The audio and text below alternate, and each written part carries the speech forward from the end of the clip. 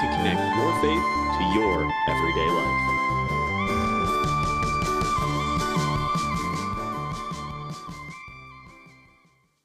Welcome back. This week we're going to be talking about a concept that choices lead and feelings follow. Now, this whole notion kind of began with the idea that we do have a decision making power, and we also have emotions and feelings, and they kind of combat each other at times. But as we make choices, our feelings will eventually follow in suit with that. But the reality is, many people allow their emotions to lead. Whether they feel good, feel bad, perhaps it's being anxiety driven on why we do things. There are many things that are feelings that drive us. And so I guess my first question for Ben this day is, why do we let our feelings lead? I think that's a really important question and concept because, like you said, the reality is a lot of people make decisions based off of how they feel rather than making choices to lead them to the feelings they're supposed to have or that they want to have. I think the short answer is, why do we lead with our feelings? Because they're really, really strong.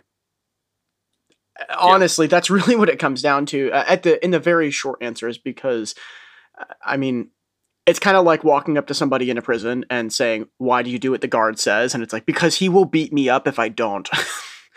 Are your emotions and feelings threatening to beat you up if you don't follow them? So not mine anymore. I'm in a much more healthy emotional place than I used to be. But I think anybody who's ever had like depression or anxiety knows that that's kind of what it feels like. Is Yes. If I do this, then maybe my brain will stop sending the message of "you suck, you're a terrible person." You know, I'm going to stop kind of verbally abusing myself if I just eat a half gallon of ice cream right now. That's, leading with my feelings. It will make me feel better for the time being. But in reality, though, we know that this rarely ever works out that way. Our feelings are terrible guides. Like, I mean, I feel like that's such stereotypical advice, especially in kids' movies, is you gotta trust your heart, man. No, the heart is a terrible judge. Heart's a terrible judge of decisions. The heart is referred to as a deceitful and liar throughout scriptures. Yeah, like the heart is... It's not the one you want to follow. It's deceitful above all things. Who can know it except for God? Like, that's the way scripture describes following your heart. So the reality is that, again, a lot of us do follow our feelings. And you asked why? Because they're strong. They're powerful. Anger is a powerful emotion. Sadness is a powerful emotion. And happiness feels good. I mean, do you think there's anything more to it than that? Maybe about why we let. I think that follows really that simple answer of they're strong. They're usually in your face, pretty good. Yeah, that too. Yeah, like they're right there, letting you know, like, hey, I feel like we need to do this. They're pulling you to do whatever the decision is, and yeah, I think that really does cover it.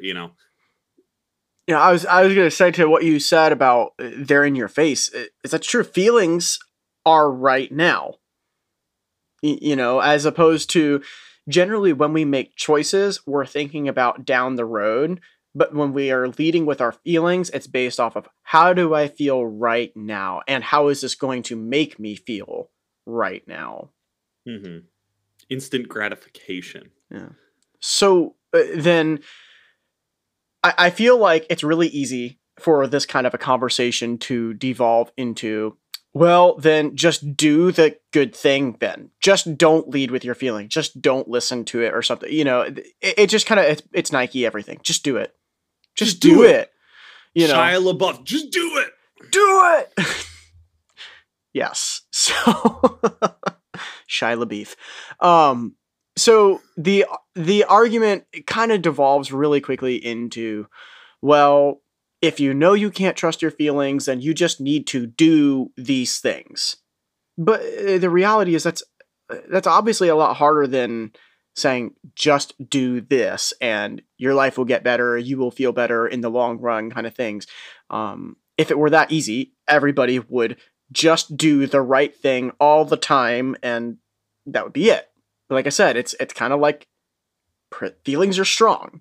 So how then can we, like, what are some practical tips to start choosing first to lead our feelings into the right place? I think part of it is, at least for me, finding a way to gamify a decision, giving yourself, like, say the kitchen is messy. I'm going to throw something in the microwave for 2 minutes. I want to see just how clean I can get it in 2 minutes. I am choosing that's my timer. I am going to choose, I'm going to clean the kitchen while it does this, instead of I might feel tired and I just want to scroll through social media, be a vegetable. No, I'm choosing, I'm going to do something instead of really just letting that tired feeling dictate. And I think the other thing is to make the choices easier. And Ben, you and I were talking about this. Like, how do we go about making choices easier? Um, well, first of all, what you said, like with the gamification, make them enjoyable. This is, I mean, Yeah. this is straight out of Atomic Habits. This isn't like my advice. If you ever want a self help book to read, highly recommend it. But make it enjoyable. For me, it's not necessarily a game, but like what I do is, okay, I've got, say, 30 minutes worth of work in the kitchen. So what I'll do is I will put a movie on in my phone, uh, and it's kind of like to encourage me to keep going. The moment I step out of the kitchen, I have to shut the movie off. Hmm. So I make it enjoyable because it's like, well, I'm watching something I want to watch. But Oh, I do the same thing with like audiobooks. Like, can mhm, only listen to an audiobook when doing chores or at the gym. yep, Two places, that's it. have to be doing something productive, otherwise get shut off.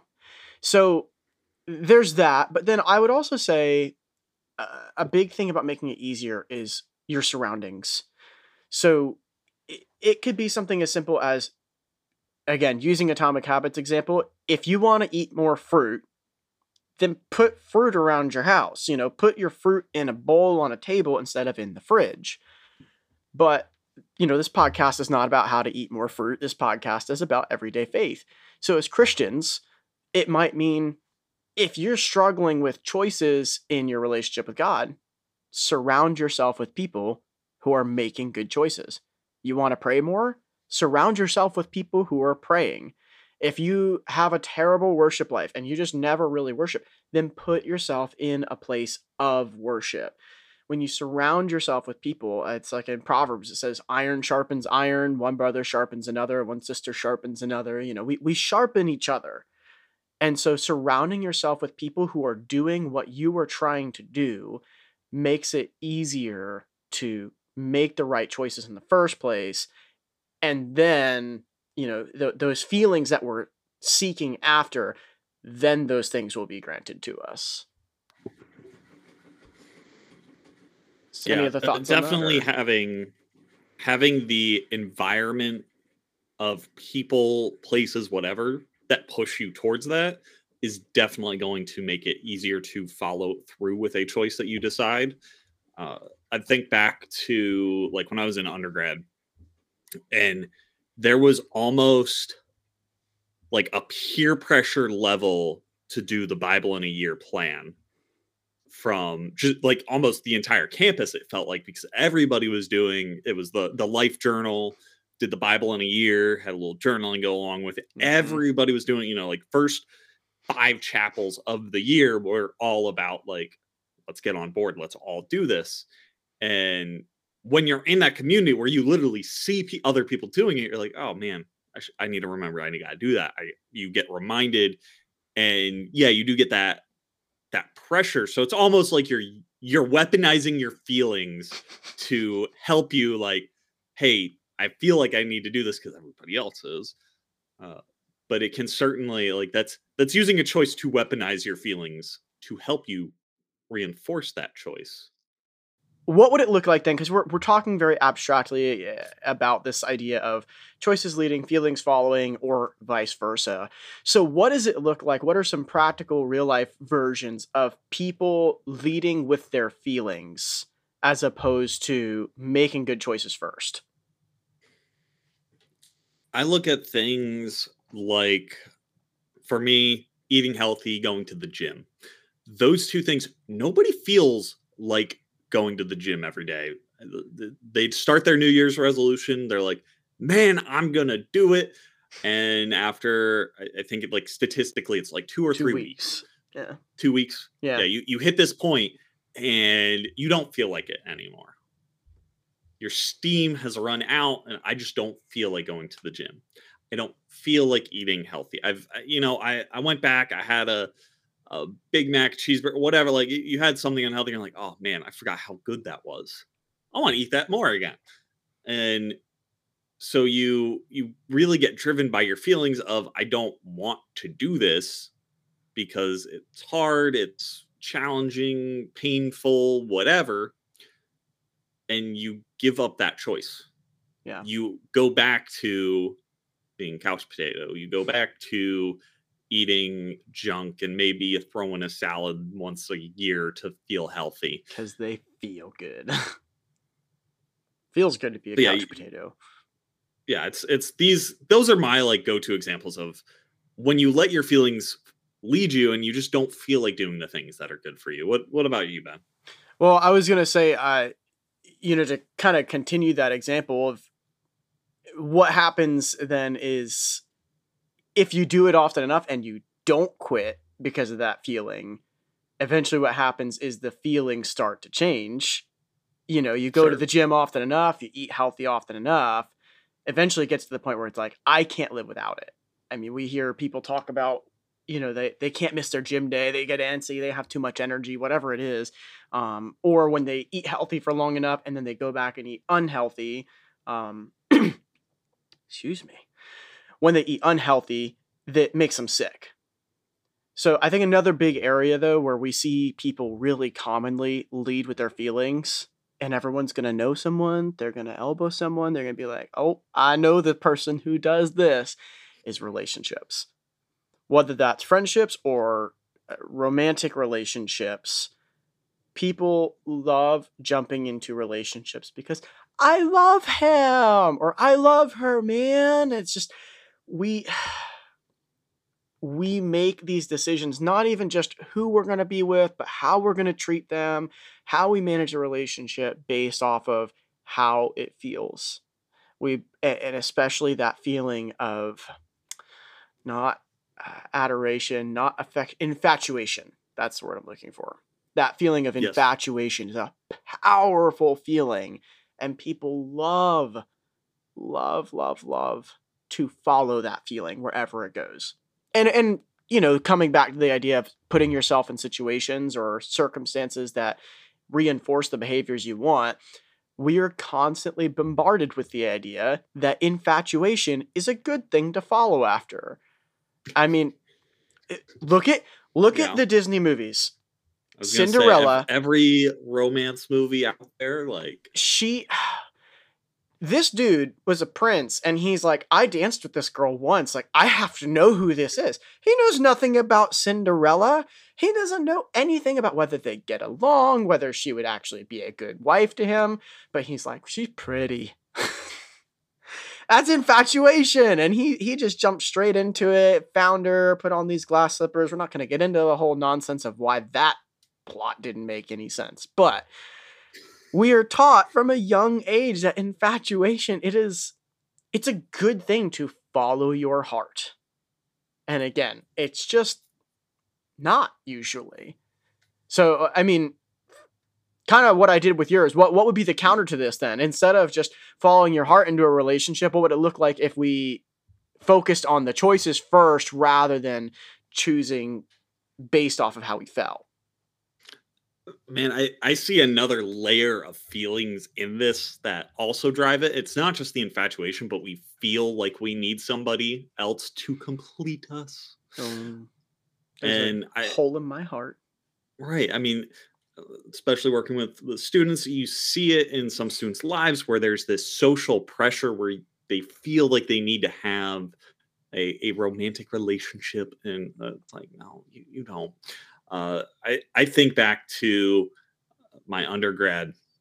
There's a professor because it was a Christian university. Everybody's getting married all the time. Probably don't support it to the speed at which people were getting married there.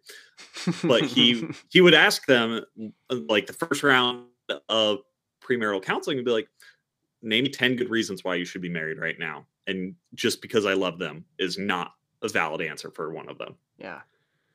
And there's so much more decision making factor that really goes into a relationship. Am I ready for a relationship? Am I in a good place? Is the other person in a good place? If one of us is not, am I willing to wait for that other person to be in a good place? Am I willing to wait till I'm in a good place? Like, there's a lot of emotional junk that we carry around. Like, are we actually consciously ready to make that choice in a good and healthy way? Yeah. Most people just want to jump in and be like, oh, I love them. They're so great. They're amazing. And it's like, y'all calm down a little. You got to make sure, like, there's the end goal of a romantic relation is a lifelong choice to be with that person together forever. So, yeah, you should be making that as a conscious choice of, is this actually a good decision for both of us? Yeah. And I think, again, there's that question of, do we make each other better? You know, that's a big one. Does this person bring out the best in me? And so what we're left with is when we lead with our feelings, we just go, I love this person. I'm attracted to them. They make me happy or they make me not lonely. So I'm going to go ahead and initiate a relationship or take it to the next stage. But with choices leading, it's I'm going to evaluate first where we're at, where we're going, and I'm going to talk to people. I'm going to seek advice. I'm going to make sure that I have thought through what I'm doing. And I'm going to choose things like reading a book on relationships, listening to some podcasts, listening to a pastor or someone I trust and respect before I move forward. It's taking premarital counseling before you get married. You know, that's leading with choices. And then what happens is when you do all of the work first and you make the right choices ahead of time, the feelings that come later last longer and are better and are healthier than the relationship that got started just because, well, that person made me feel not lonely anymore. So, Big facts. Yeah, big facts. So, what then are some ways that we see this kind of concept in our faith where we have to choose to do something that maybe our feelings tell us otherwise? Maybe our feelings say this is not worth doing, or I just don't want to do this, or even this is not the best idea. So, where are some areas where in our faith we have to choose to do things anyways, even though our feelings are pointing us a different direction? Well, you see, I got back from a trip late Saturday night, Sunday morning. I just don't feel like going to church. Mm-hmm. Choose to go anyway. Well, you have to preach. Oh, that reminds me of a great joke about there's a guy waking up Sunday morning uh, and I don't remember if it was like the wife or the mother, whoever, somebody comes to wake him up and it's like, well, I don't want to go to church. And they're like, no, you got to get up and go anyway. The people there don't like me. You got to go up, do it anyway. Mm-hmm. But I don't like the people either. You got to get up and do it anyway. Like, no, I don't want to go. He's like, you have to. You're the pastor. I'm glad I've never felt the experience of that joke, but that just reminded me, you got to go anyway. They don't like me. It's not there. just for the pastors that have to go. Like, everybody should make that Oh, conscious man. decision. Yes, you're tired. You've had a busy week. I can just watch it on live stream. Like, I've worked a lot of hours getting live stream set up during COVID. It's a great thing, but it shouldn't be the excuse of why we don't go and be a part of community on a Sunday morning. I would add to that too.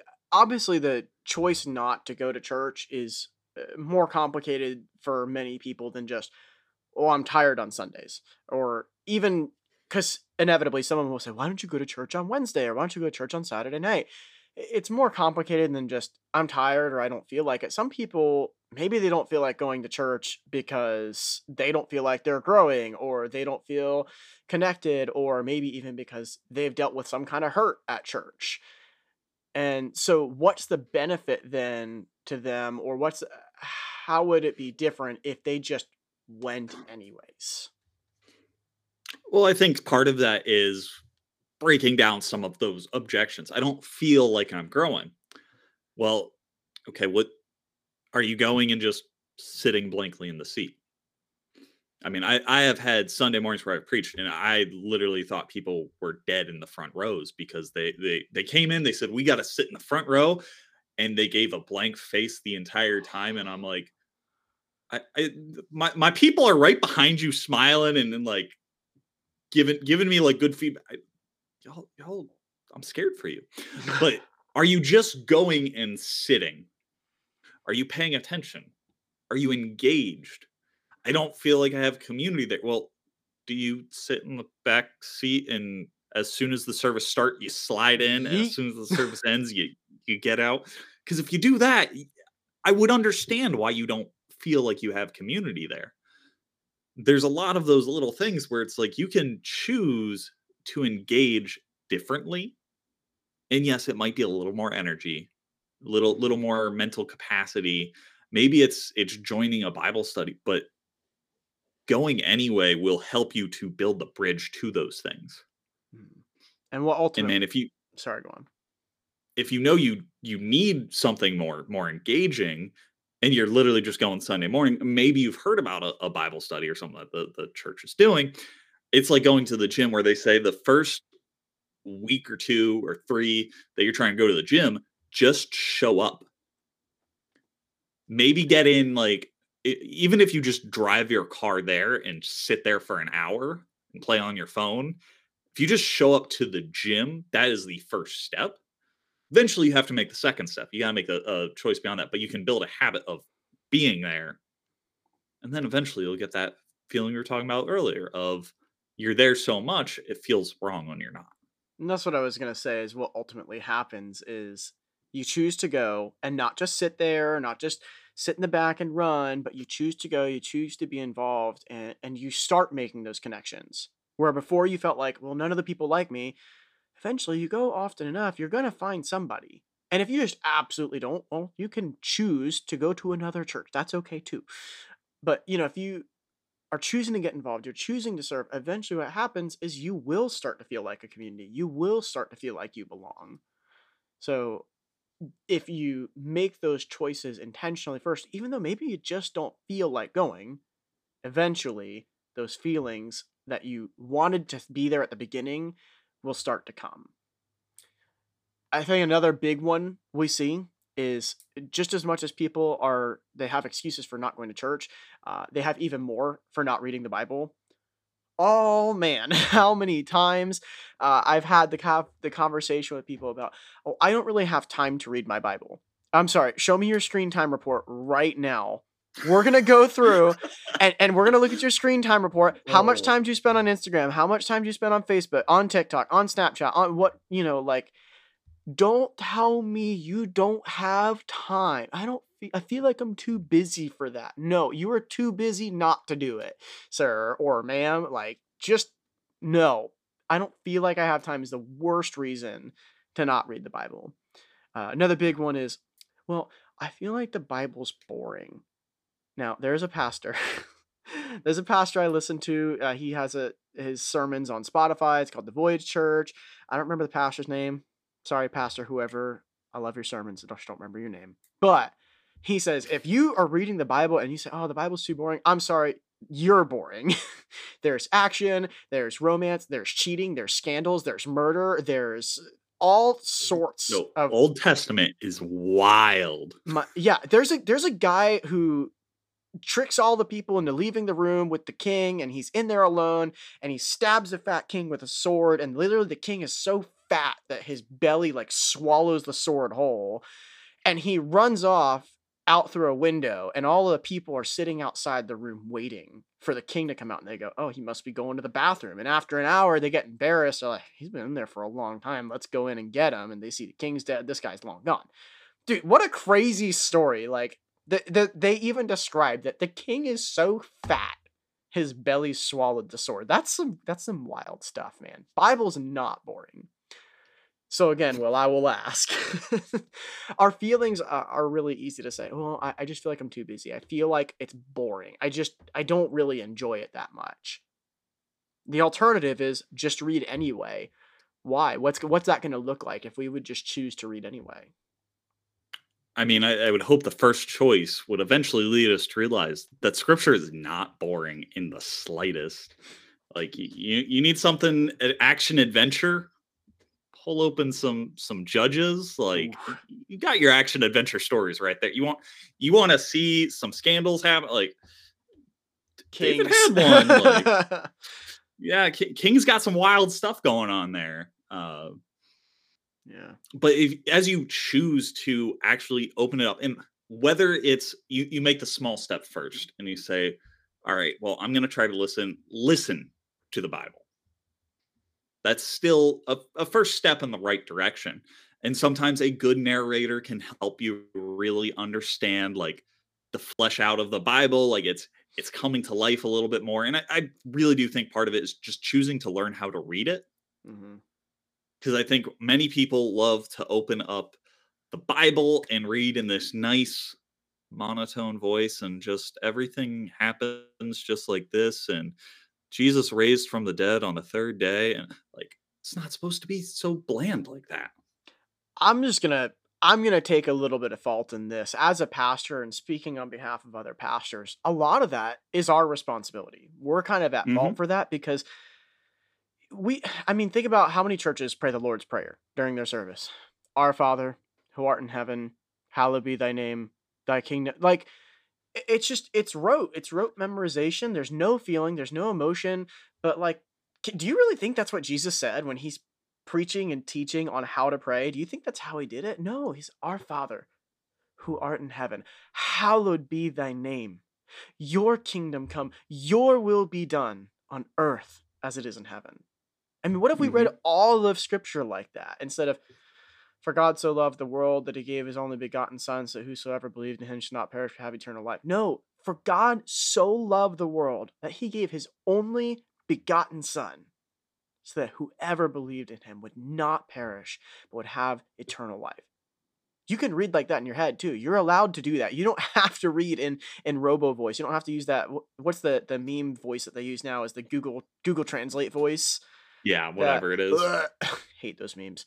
But Well, and you can also like take a chapter, maybe read through it one time in that monotone, and then like try to get in the heads of the characters and be like, okay, wait a minute. So I think we were talking earlier about like Peter walking on the water in our like pre recording time, and you hear Jesus be like, come out, and like I again, you read it the first time, you're like, okay, step out. Like the way I imagine that, like he is in the middle of a storm. I imagine Jesus' voice is like booming voice of God. Like it's epic the way he is standing there. And yeah, we do it disservice. And yes, I do think that it's something that we as a whole need to improve better on. And I thank Dr. Freimeyer from Asbury for convincing me to take public reading of scripture. It's a great class. So much about that. And it is definitely our duty, but but it's also also like, yours. yeah, we all own into it. Mhm. Now there is one more specific feeling I think it's worth noting about why people don't read the Bible is, well, I don't feel like I'm getting anything from it. Man, Will, speak to that. I know you've got something to say on this. So Oh, man, if you feel like you are not getting something, and that might go back to just reading it, either to read it or reading it in this monotone voice where it's just whatever. There is such a depth to scripture. You you just got to dig a little bit. Sometimes, like, you need a nice little study Bible that can help you link some stuff together. You could find a little commentary. You can also just read it in community and be like, "Hey, I'm trying to understand, why is Jesus saying this? Why is Jesus flipping tables at the temple?" Like, there's so much depth to this stuff that you just read quickly and be like, "Oh yeah, Jesus flipped some tables at the temple. Cool, whatever." Like, no, there is depth and meaning behind every action in the Gospels. There is depth between every action that happens throughout Old and New Testament, and yet we just read it as if it was a cool little religious book, I guess. Yeah. I mean, it is a cool religious book, but it's It's more than that. big, it's intertwined, it's epic, it's grand. We don't give it the credit that it needs to do, and sometimes we need to choose to just dig a little deeper. Yeah. I think it comes down to like scripture is not meant just to be read, it's meant to be lived.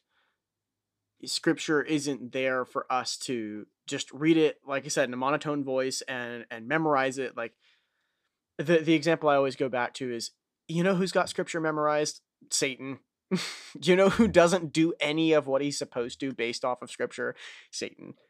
Why? That's ultimately why he doesn't exactly click with God, is because he knows everything he's supposed to know and he refuses to do it because he hates God. So scripture's not there just for us to read and memorize. We have to give it our time. We have to choose to let scripture change us. And even just understanding that so much of the, like, New Testament scripture was literally designed to be read out loud. Yes. I Like, love it's reading not it out meant. loud now. That's a new thing I've been started doing. Yeah. Game changer. Game Like changer. like the book of Hebrews is basically like a sermon. Mm-hmm. Like, such a good one. But we sometimes do a disservice in any part of the Bible where we just read a little snippet here and there. Mm-hmm. It's grand, it's intertwining, it comes together. I promise you, you read it all together, you'll start to feel like it's coming together. Now, the last one I do want to touch on is a big thing where people they lead with their feelings is this statement of I don't have time. I don't feel like I have time. And we mentioned that's an excuse for not reading the Bible. It's an excuse for not going to church. Um, but I think that the biggest area where we see people say, I don't feel like I have time for this, and it's such a detriment to lead with that feeling, is with Sabbath.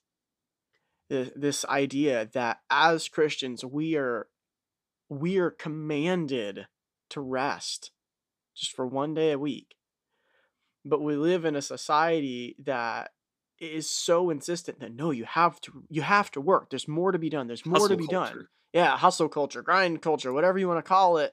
Like it's just constant. Like you must be productive all the time, every single day. And if you don't, then you're failing your family, you're failing yourself, you're not a man enough, you're not a good enough wife, you're not a good enough woman, whatever it is. It's like if you're not always being productive, always doing something, then you're gonna fall behind. And we say, well, I just don't have time to take a day off.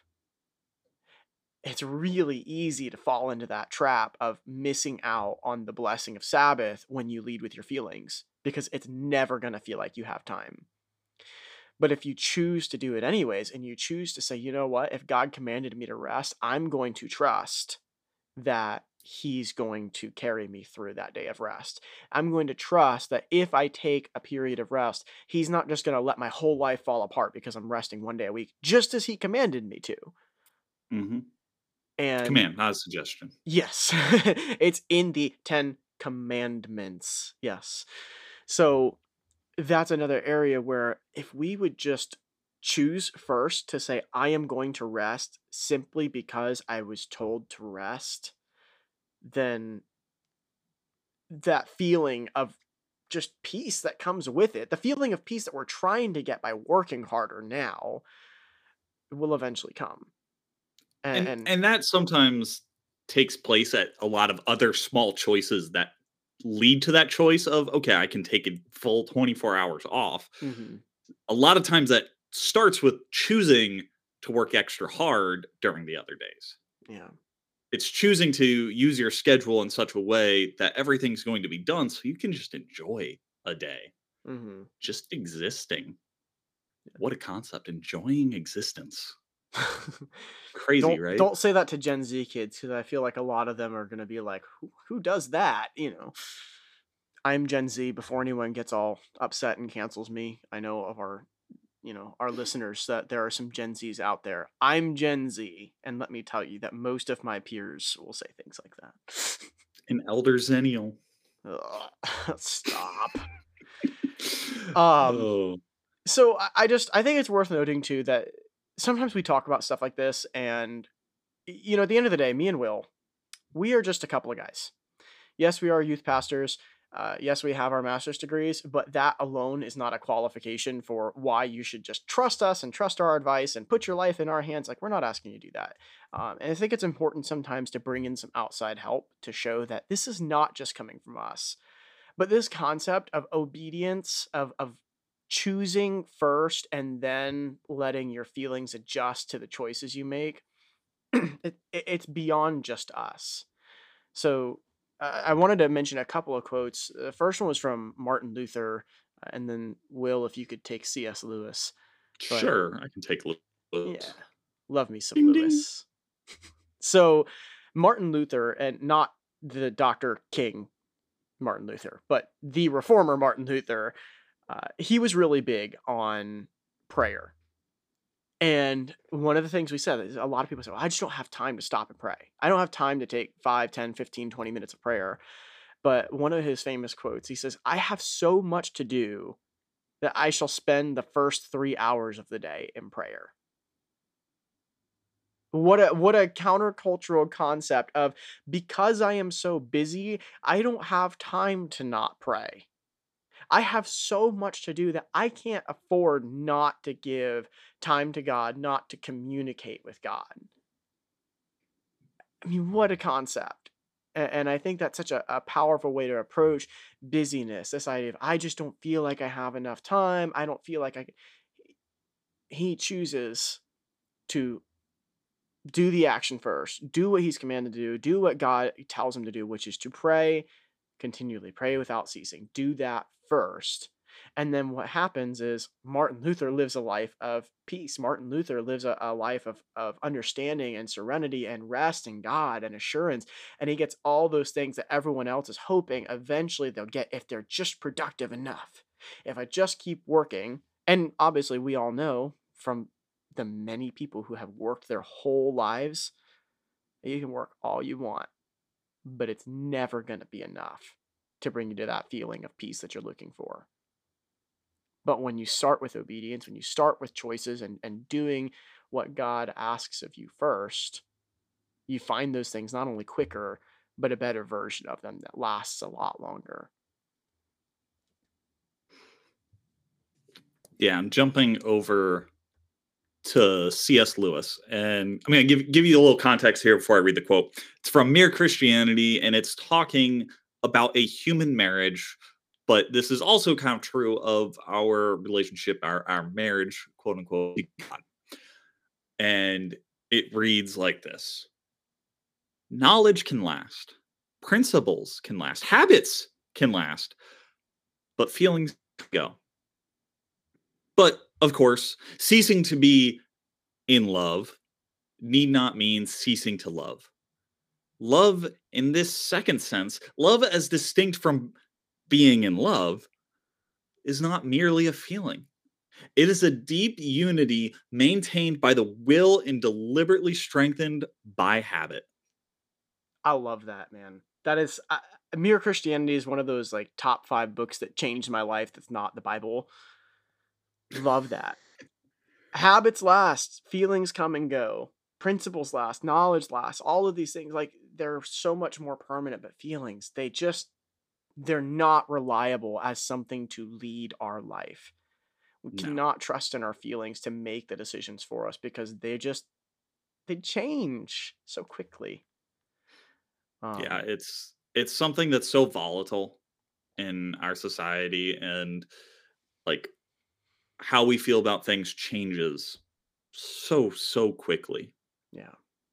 there can be social backlash, and now we don't feel the same way about something. There's, we had one bad interaction with somebody. Now we don't feel like going to church because we felt like this person was being mean. Man, maybe I heard it out of context. I still feel like they were being mean to me or whatever. Now I don't want to do this.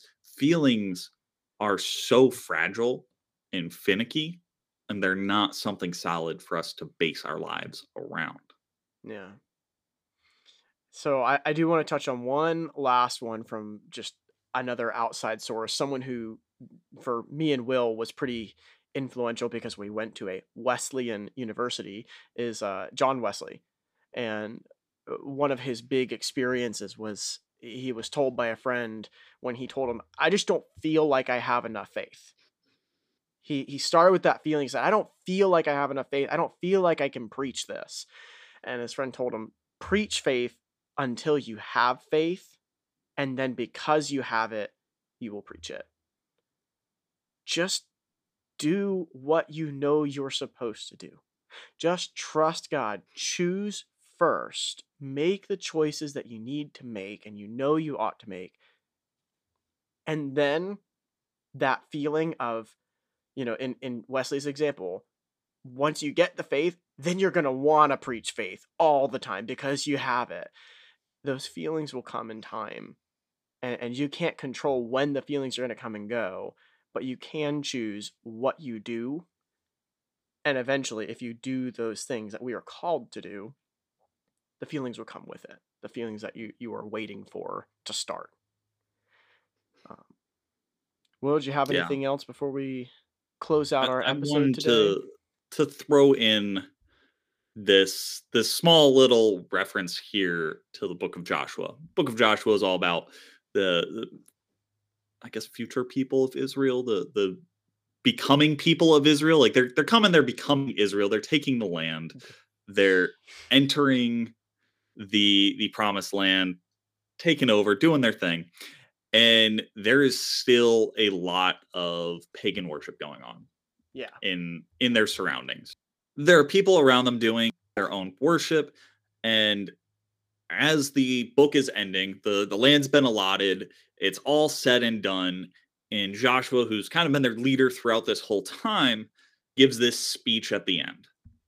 And it goes from Joshua 24 to 1 to 28, and it has this famous line in verse 24. I've seen it on like a lot of little plaques and homes where it's, but as for me and my house, we will serve the Lord. But this whole passage was basically Joshua saying, like, look, I understand there is a lot of pressure coming from around us. I don't think you're going to be able to do it. You need to choose today. Are you going to serve God, or are you going to choose to serve others? And they all said, we choose to follow God. We choose to follow God. And if, again, go back to read the rest of the Old Testament, they did not stick to their choice. They felt like they wanted to other things. Mm.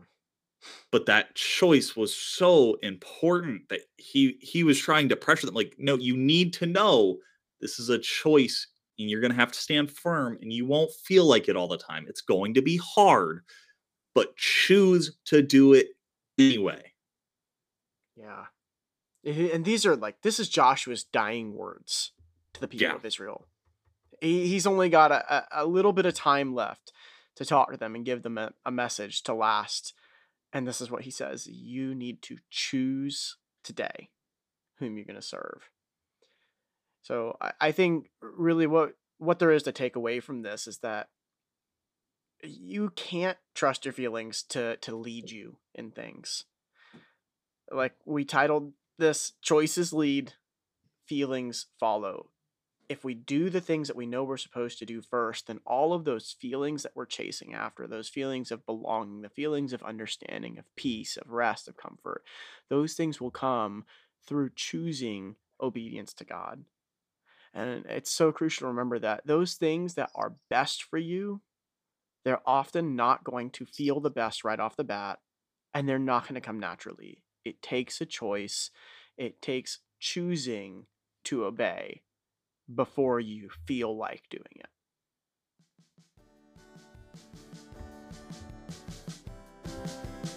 Thanks again for listening this week. We'd like to give a special thank you to Travis D'Amato for both our theme music and sound editing. If you like either, you can find and contact him at D'Amato Music 93 on Instagram. That's DAMATO Music 93. Remember to follow us on social media at Everyday Faith Podcast, and if you like what we're doing, don't forget to share it. We're always looking for feedback to help us grow, and we look forward to hearing from you. Thanks for listening to the Everyday Faith Podcast.